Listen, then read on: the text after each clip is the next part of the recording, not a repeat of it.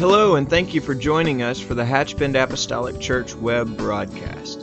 In our society today, some, and yes, sadly, maybe even most, question the value of preaching in their lives. But we still believe what Paul said in 1 Corinthians chapter 1. In essence, Paul preached that God has chosen the foolishness of preaching to save them that believe.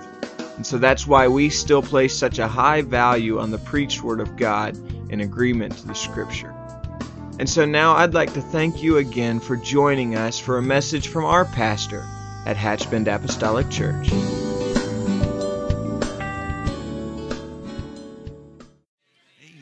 I appreciate the fact that we're able to be here tonight, and I'm thankful for His presence and power. And amen. I do appreciate being together, but I'm thankful for the sustaining power of God, even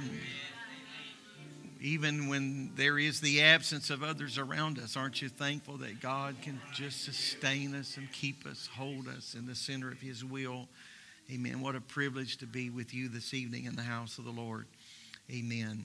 I want God to do something special in our heart tonight. Amen. I believe that He will. I believe that He will. I believe that God has confirmed some things for this word this evening. And I ask Him to just touch it to our heart. My. Amen. In the face of just our human inabilities, we can look in the mirror of reality and say we are unable. Jeremiah said, "I'm just a child." Moses said, I'm not a man of plain speech. Many other characters in Scripture and many other people in life have said, "Woe is me. I'm unable to do that." God sent an angel to the altar to get a coal of fire and touch the lips of Jeremiah and said, never say, "I'm just a child" again. Never say that again. And so with us, things are impossible, but I'm thankful for the power of God that strengthens us and touches us in this place. Amen. Can we pray over His word tonight? Lord, I love you. Thank you for the power of the Holy Ghost. I thank you for strength. I thank you for your anointing, your ability tonight, God, to just lift us from where we are. I pray, God, this evening that the word will be a reality, that this is the rest wherewith we cause the weary to rest. And I pray tonight, God, that weary bodies and minds and spirits have already been rewarded for the effort, God, that has been put forth to be in this house tonight. And I pray your winds of anointing and refreshing will continue to blow. Strengthen us today, God. In the name of Jesus, strengthen us today. Amen. Amen. You can be seated if you'd like. God bless you in Jesus' name. I would like to turn our attention this evening to the book of Genesis chapter 6 and verse number 9. For some, it is a very familiar passage of Scripture and a very familiar man, Bible character at the center of this story, but perhaps not for all. In the book of Genesis chapter 6 and verse number 9, the Bible says, "These are the generations of Noah. Noah was a just man and perfect in his generations, and Noah walked with God." Amen. Noah was a just man, perfect in his generations, and Noah walked with God. I think about so many people in the Scripture, and then also many people that we have been able ourselves to interact with in our generation, and then others we read about, who just obviously had the hand of God's divine favor upon their lives. One such Bible character that leaps from the page would be the man Joseph, who found himself in some of the most unbelievable circumstances of life. But yet the favor of God, wherever he was, God granted him favor. God granted him favor even in the darkest, dullest, most dismal moment of his existence. In a prison cell where it was each for his own, God gave him favor. He was able to find favor with someone that would ultimately get word to the king or to the Pharaoh, and God would divinely lead him out. I'm thankful for the favor and the hand of God upon lives.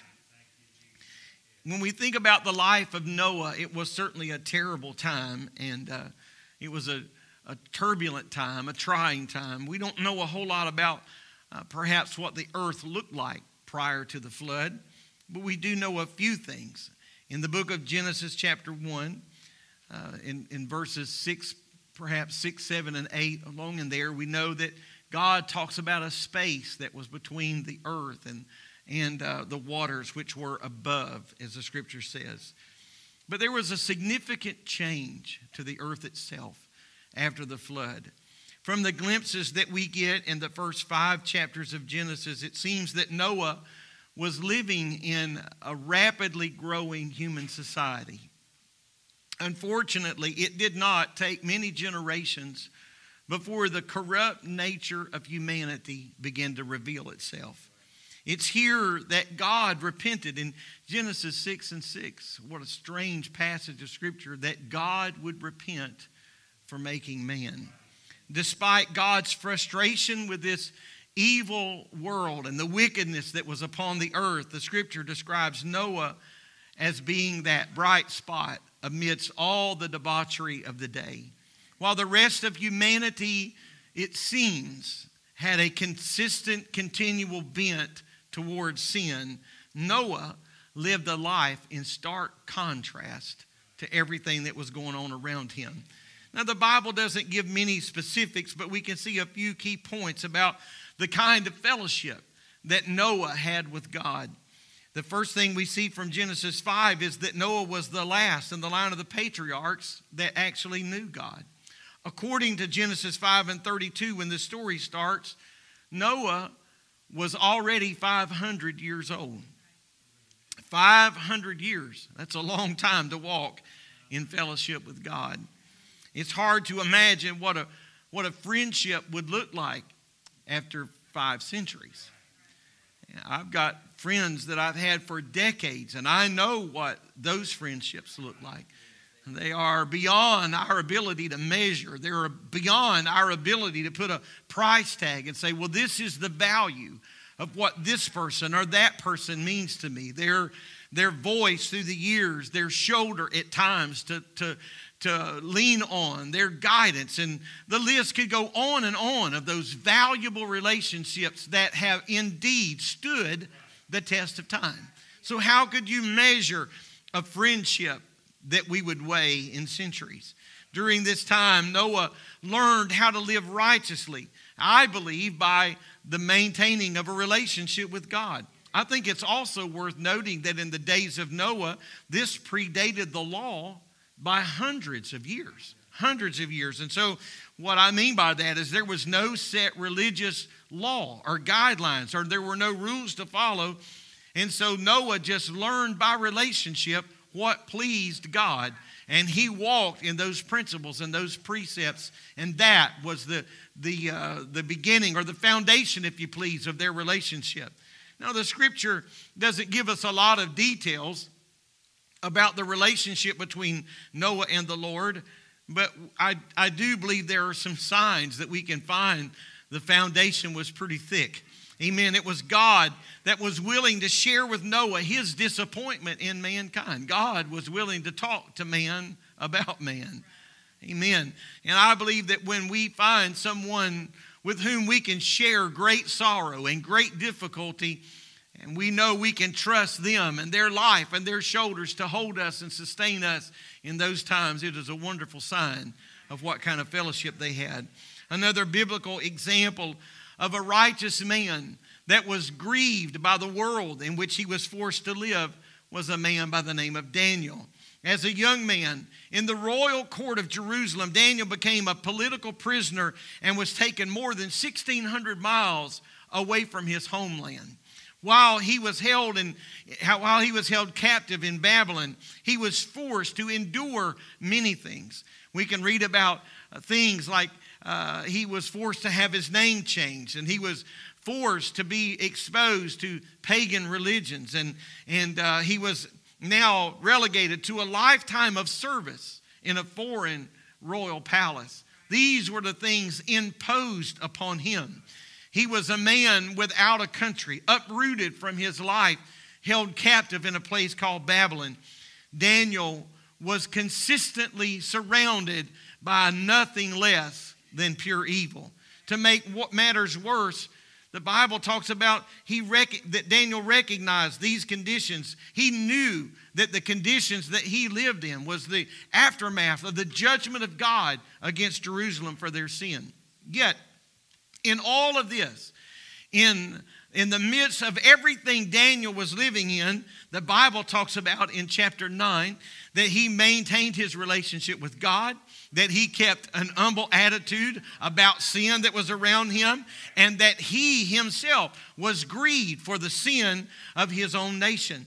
And that Daniel, in the midst of all of this, continued to pray and keep his relationship holy and wholesome before God. Amen. On multiple occasions, in the midst of everything he was going through, God gave Daniel clear and concise directions. I understand today, and not to try to sensationalize or capitalize on the moment that we're living in. I understand everything that's going on to the best of my ability that's going on in the world around us. Amen. The pandemic that has struck fear into our nation. Amen. And rightly so in many accounts. And those that have buried their loved ones, the list goes on and on. The social unrest that is in our nation as we speak. Amen. And it seems that it's just spreading further and further and further. We could wonder, what could God do in the midst of all of this? And what is the church to do in the midst of all of this? I believe that when we realize the favor of God that is upon the church, do you realize tonight that the institution of the church is not the ideology of man? The institution of the church is God ordained. And the hand of God's favor is upon the church. And so I believe in the midst of darkness, we can realize why we're here. Daniel realized we're here in captivity because a nation has turned their back on God. Could I tell you today that in large part we are here as a nation because we have turned our back on God. But it's not time to fold the Bible. Amen. It's not time to put our books on the shelf. It's not time to dial this all back and say we concede and we give in. But I believe we ought to recognize the divine favor of the hand of God upon the church and say, here are two empty hands. You can use these hands, Lord. Amen. I want to yield myself to you completely and wholly. Amen. I believe that when God spoke clear and concise directions to Daniel and into his life, I believe that was a direct result of the relationship that Daniel had with God. Like Noah and Daniel, I believe that we have got to maintain close fellowship with God. This is not a time to be drifting, ladies and gentlemen. Amen. I don't want to just speak to those who are in this auditorium tonight, but I want to speak to anybody that hears or watches this message. This is not a time to be drifting. Amen. This is not a time to see how far we can get away. I believe that now more than ever before that we need to be as close to God as we possibly can, close to His Word as we possibly can. We need to be devoted and dedicated. Amen. Immerse ourselves in prayer and consecration. Praise God. I think it is important to note of men like Daniel and men like Noah that they did not build this kind of relationship with God overnight, but they built it through years of communication. I believe the songwriter had it right when they penned the words, sweeter gets the journey every day. Amen. I'm going to tell you that the more I find out about God, the more I discover about His Word. Amen. The longer I serve Him, it wasn't a drudgery for me to get dressed and come tonight. Amen. I wasn't trying to figure out what I could do to get out of being here tonight. Amen. I'm not trying to see how fast we can get through this to go on to something else tonight, because sweeter gets the journey every day. Amen. How about some of you that's been walking this way for decades? Amen. It just gets sweeter every day, every mile, every mile. Praise God. Praise God. There's a second lesson in the story of Noah. I believe that when you live righteous in an unrighteous world, it's going to stand out. Amen. It's amazing. It is amazing what happens in our perverse world today when you just do the smallest thing right. It's amazing the look on the cashier when they hand you too much change and you correct that situation. They look like you're an alien. What in the world happened? Or when you tell the truth in a situation that would ultimately work against you. I'm not trying to make a big deal of telling the truth. We ought to always tell the truth. But you know, something went out of warranty the day before. Right? And you say, man, I missed that by 24 hours. Now I have to pay the price. And the world looks at you like, you know how many people would have twisted that, turned that. David said in Psalms 15 and 4, it got a little quiet right there on the warranty thing. Just want you to know I noticed that. I fooled around, touched a nerve, didn't I? I was in the dentist chair a little earlier today, and she touched a nerve. I know what a nerve feels like. I touched a nerve. Psalms, Genesis, Deuteronomy, somewhere in Psalms 15 and 4. Psalms 15 and 4, you can check me. David speaks of those that sweareth to their own hurt and changeth not. It's possibly the most powerful portion, certainly of the 15th Psalm. He that sweareth to his own hurt and changeth not. Psalms 15 and 4. Because this powerful truth speaks specifically to the depths of integrity to a true worshiper. That we are going to tell the truth even if it goes against me. I've just got to lay it all on the line. I'm not going to change. I'm not going to morph into something that I wasn't yesterday just to try to make this situation work for me. I'm going to be honest. If we can think about the contrast between Noah and those around him, it was an unbelievable, it was a radical difference. Genesis talks about in chapter 6 and 9, it describes Noah as being this man who was godly, or this man who was blameless. If we look then to who he was living with and living around, the Bible says that in the 5th verse that God saw the wickedness of man was great in the earth, and that every imagination of the thoughts of his heart was only evil continually, bathed, saturated, soaked in evil. And what can we do wrong? And yet in the background is this one lone figure or family that is described as godly and blameless. Verse 11 conveys that the earth was ruined in the sight of God, filled with violence. For at least 500 years, Noah watched the world around him become more and more sinful. Evil grew worse and worse daily. As the world grew darker, the distinction between Noah and his peers became even greater. And can I tell you, that is so descriptive of the hour in which we live. As the world gets darker, how much more prominent does righteousness stand out in the midst of all the unrighteousness of our world? The witness of his consistent character, I believe, not only served as a judgment in his time, but I believe that it served as a judgment for generations to come. For instance, in Ezekiel chapter 14, the prophet Ezekiel spoke against the wicked nations of his day. And then he boldly declared that even if Noah, Daniel, and Job were present, only they would be saved. He pulled out these righteous characters, people that had the divine favor of God upon their lives. In 2 Peter 2 and 5, Simon Peter described Noah. Interestingly, he describes him as a preacher of righteousness. Now, we have no way of knowing. When we hear the word preacher, we kind of have a fixed object in our mind as to what a preacher would be.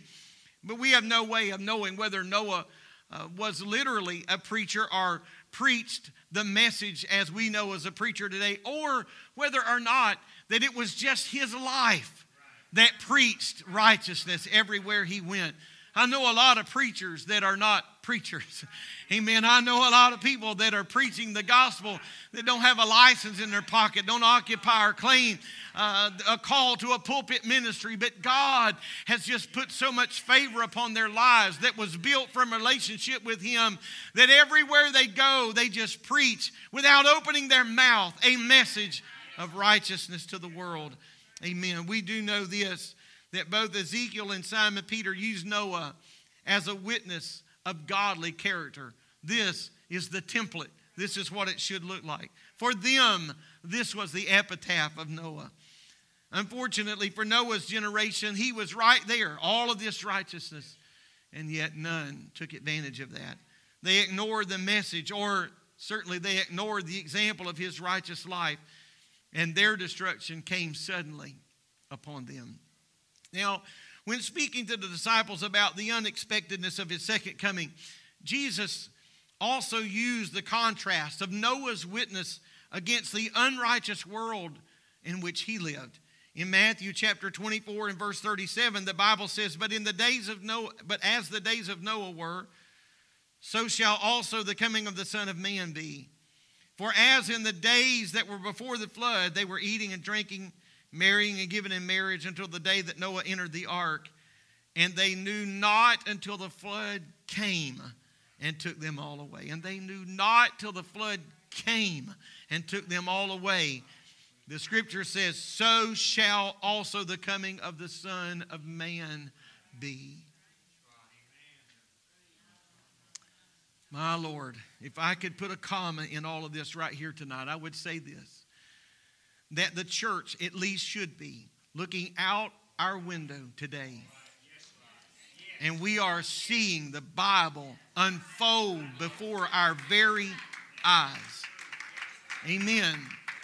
Amen. We're not picking up the morning paper, or we're not looking at the headlines today and then folding that up and saying, well, I wonder where that applies, or I wonder how that could happen, or I don't see how this could be possible. We are not serving and living 40, 50, or 60 years ago, amen, where they're looking out the window and can't make as much sense as we are able to make today.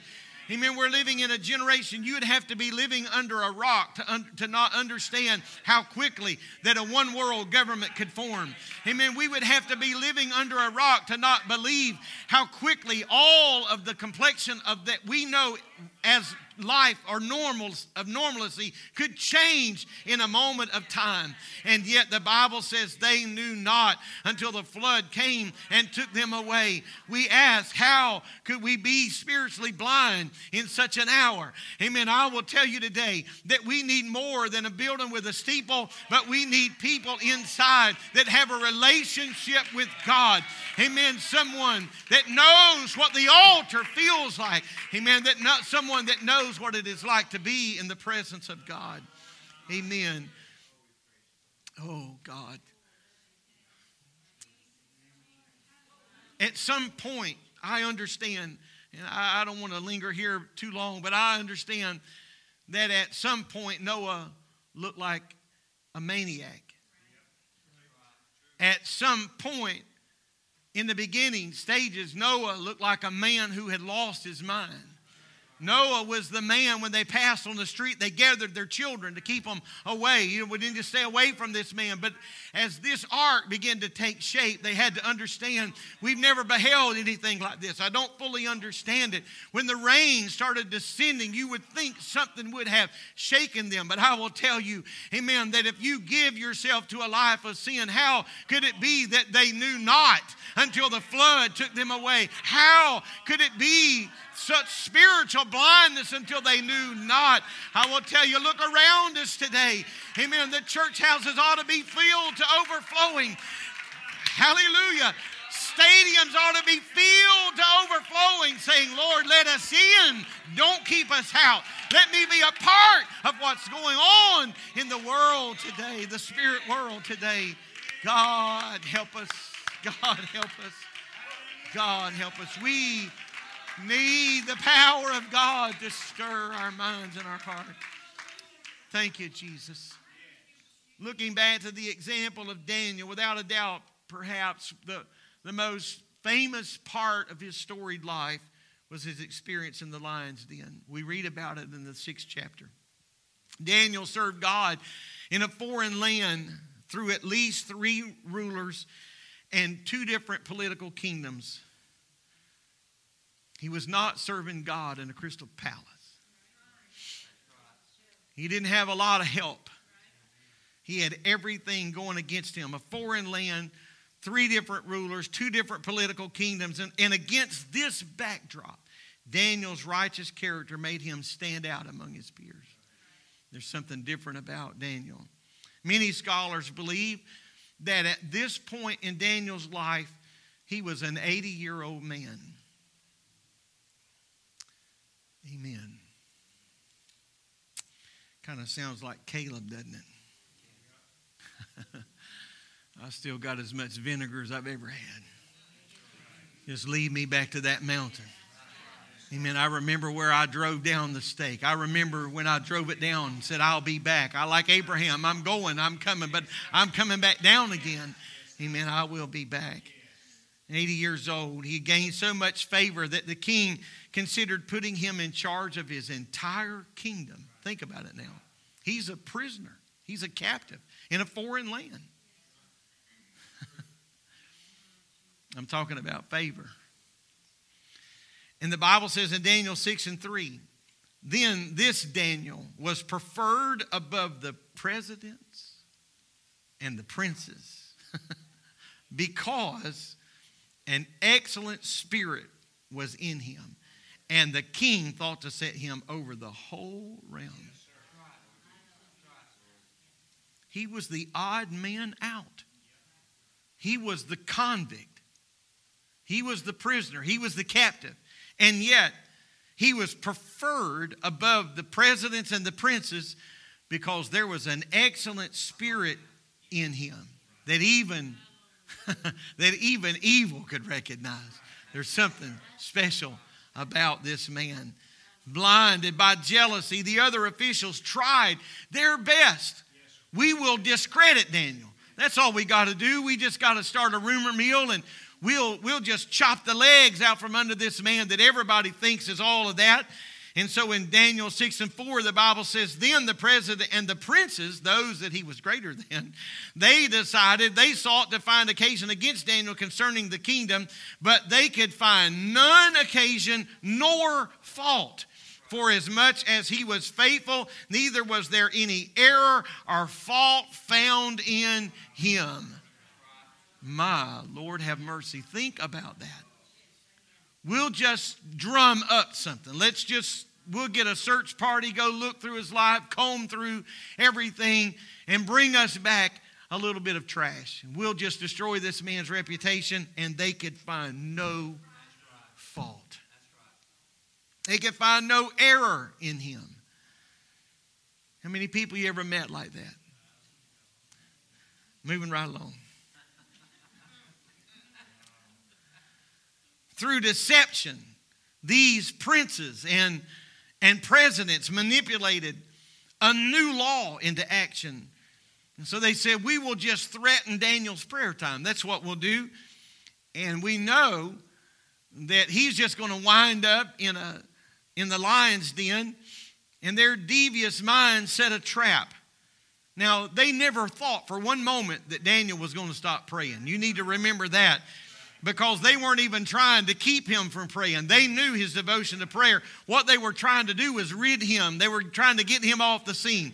We'll just force a new law. We'll just push this through. We'll railroad this through. And Daniel's going to keep on praying, and he'll get thrown into the lion's den, and that'll be the end of him. And now we'll be able to do what we want to do. And I believe that even further speaks to the character of Daniel.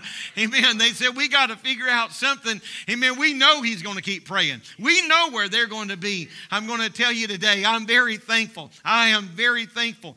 Amen. To be alive in this this very hour. I am extremely thankful to be alive in this hour because we got to see firsthand. We got to be a part of history. Amen. What's going to happen if we say, well, amen, I understand the big picture here, so I'm not trying to speak disparagingly of anyone, but what's going to happen if we close the church doors? Well, the church is just going to figure out how to have church around it. Amen. Because the enemy understood one thing. I don't think we're going to stop them from praying. I don't think we're going to stop them from preaching. I don't think we're going to stop them from worshiping or praising. Amen. We're going to continue to move on. And you know what? The church continues to surge forward. I'm thankful to be a part of the church in this 21st century. Glad to be a part of the church. After spending the night with the lions, Daniel was miraculously saved by God. We know that even the king went to the den the next morning with the expectation that he was going to be there. Amen. And as God does us only what God can do, those that were after him were killed in his place. Like Noah, Daniel's righteousness and his faithfulness brought about his deliverance. I'll ask our musicians to come. I've said this a couple times before. I'm closing, but it's a little bit of a runway. Amen. Don't gather up the children just yet. Another lesson that we learn from Noah is that when you live righteously, God will share his plan with you. Yes, he will. I've never had breakfast with God. Never sat on the front porch over a cup of coffee. Had long, lengthy conversations with God. But I'm going to tell you that God has revealed snippets of his plan. Amen. He certainly has revealed his plan to me. He's revealed his plans to you. Scripture doesn't tell us what Noah's occupation was before the flood, but certainly it wasn't an ark builder. God shared with Noah the coming destruction and the way that Noah's family, this is your way out. This is how you'll escape. It had to sound like the most bizarre thing in all the world. Not so much to us today. So it's difficult for us to wrap our minds around what God was really telling Noah when he was telling him what to do. It is a story that is so familiar to us, and I don't say this to be any way taken out of the way, but it's a story that's so familiar to us, the impact of it really no longer truly moves us like it should. But when you live righteously, God will start unfolding his plan. And the scripture, again, leaves out a lot. But we do know that the Lord began to reveal to him very specific plans about the ark. You read them. He told them how long, how high, how many stories, how many windows, how many doors, and what kind of wood. Pitch it within, without. Very specific. This was a conversation that would change Noah's life forever. Forever. Sometimes we think, to be in the presence of God. But it could be a life changer. A trajectory changer. In a moment, all of Noah's plans, whatever they were, we're not clear about that. We don't know. The Bible doesn't say what Noah intended to do with his life. But we do know that from that moment forward, everything Noah had ever planned was now changed. If he had any short-term goals, whatever they were became shelved. And short-term goals began the next morning by gathering the lumber, the wood, the materials that would take to build this. If he had any long-term goals, they had all been changed because you're not going to be doing that. You're going to dedicate many, many, many, many years of your life to building an ark. Living a righteous life, I believe, does and will produce unexpected consequences, but not all unanticipated consequences are bad. I believe that for Noah, the consequences of his lifestyle certainly led to the salvation of his family. God didn't ask Noah, do you want to build a boat? How do you feel about building a boat? God just simply redirected his path in a moment of prayer. God didn't ask Noah's opinion. He didn't even ask Noah's permission to disrupt his life. But after God instructed Noah to build the ark, his life gained a new perspective. He just started walking down a different path. It was a God-ordered, a God-ordained, and a God-favored path.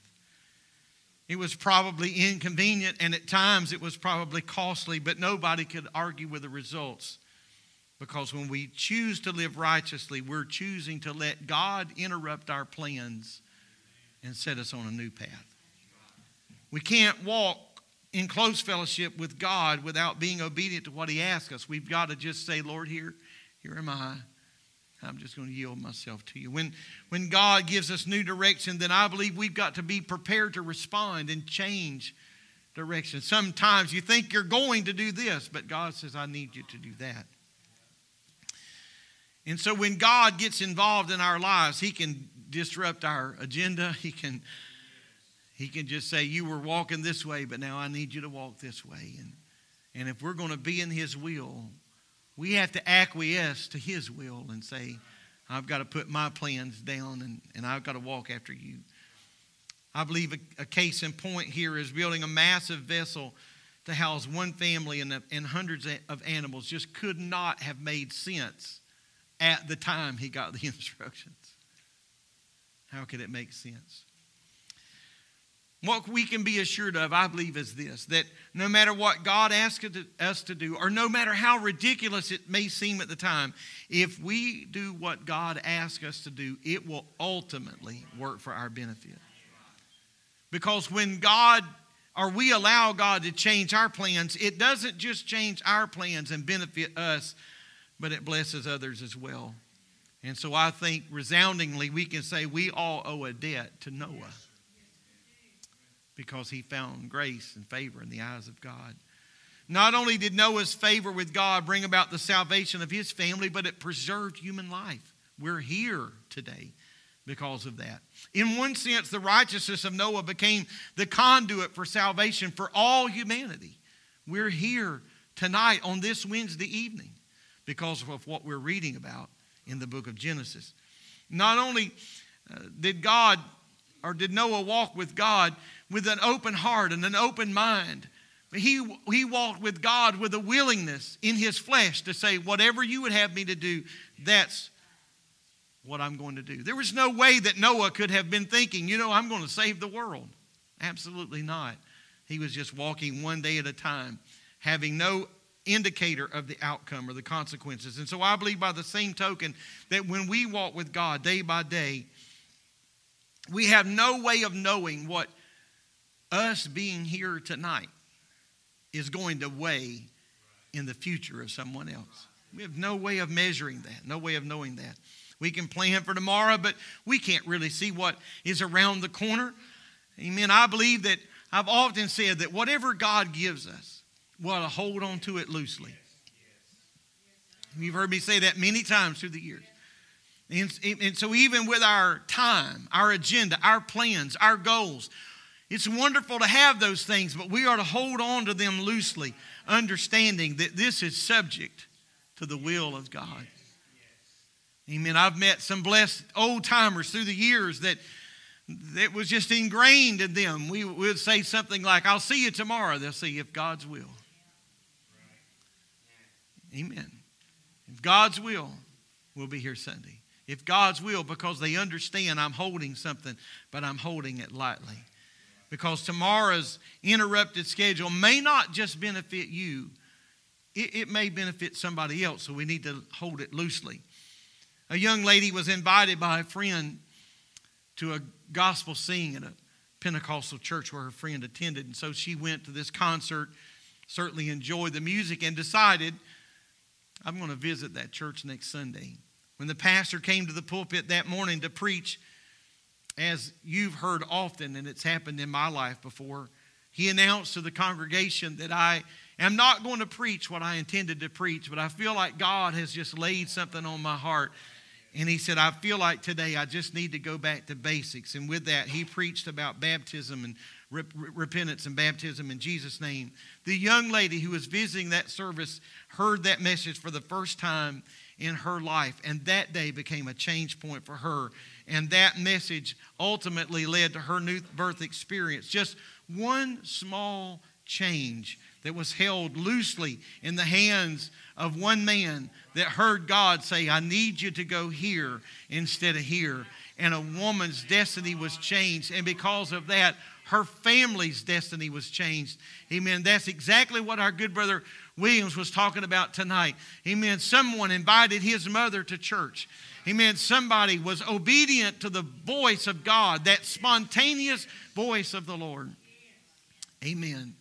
And somebody's life was changed. Amen.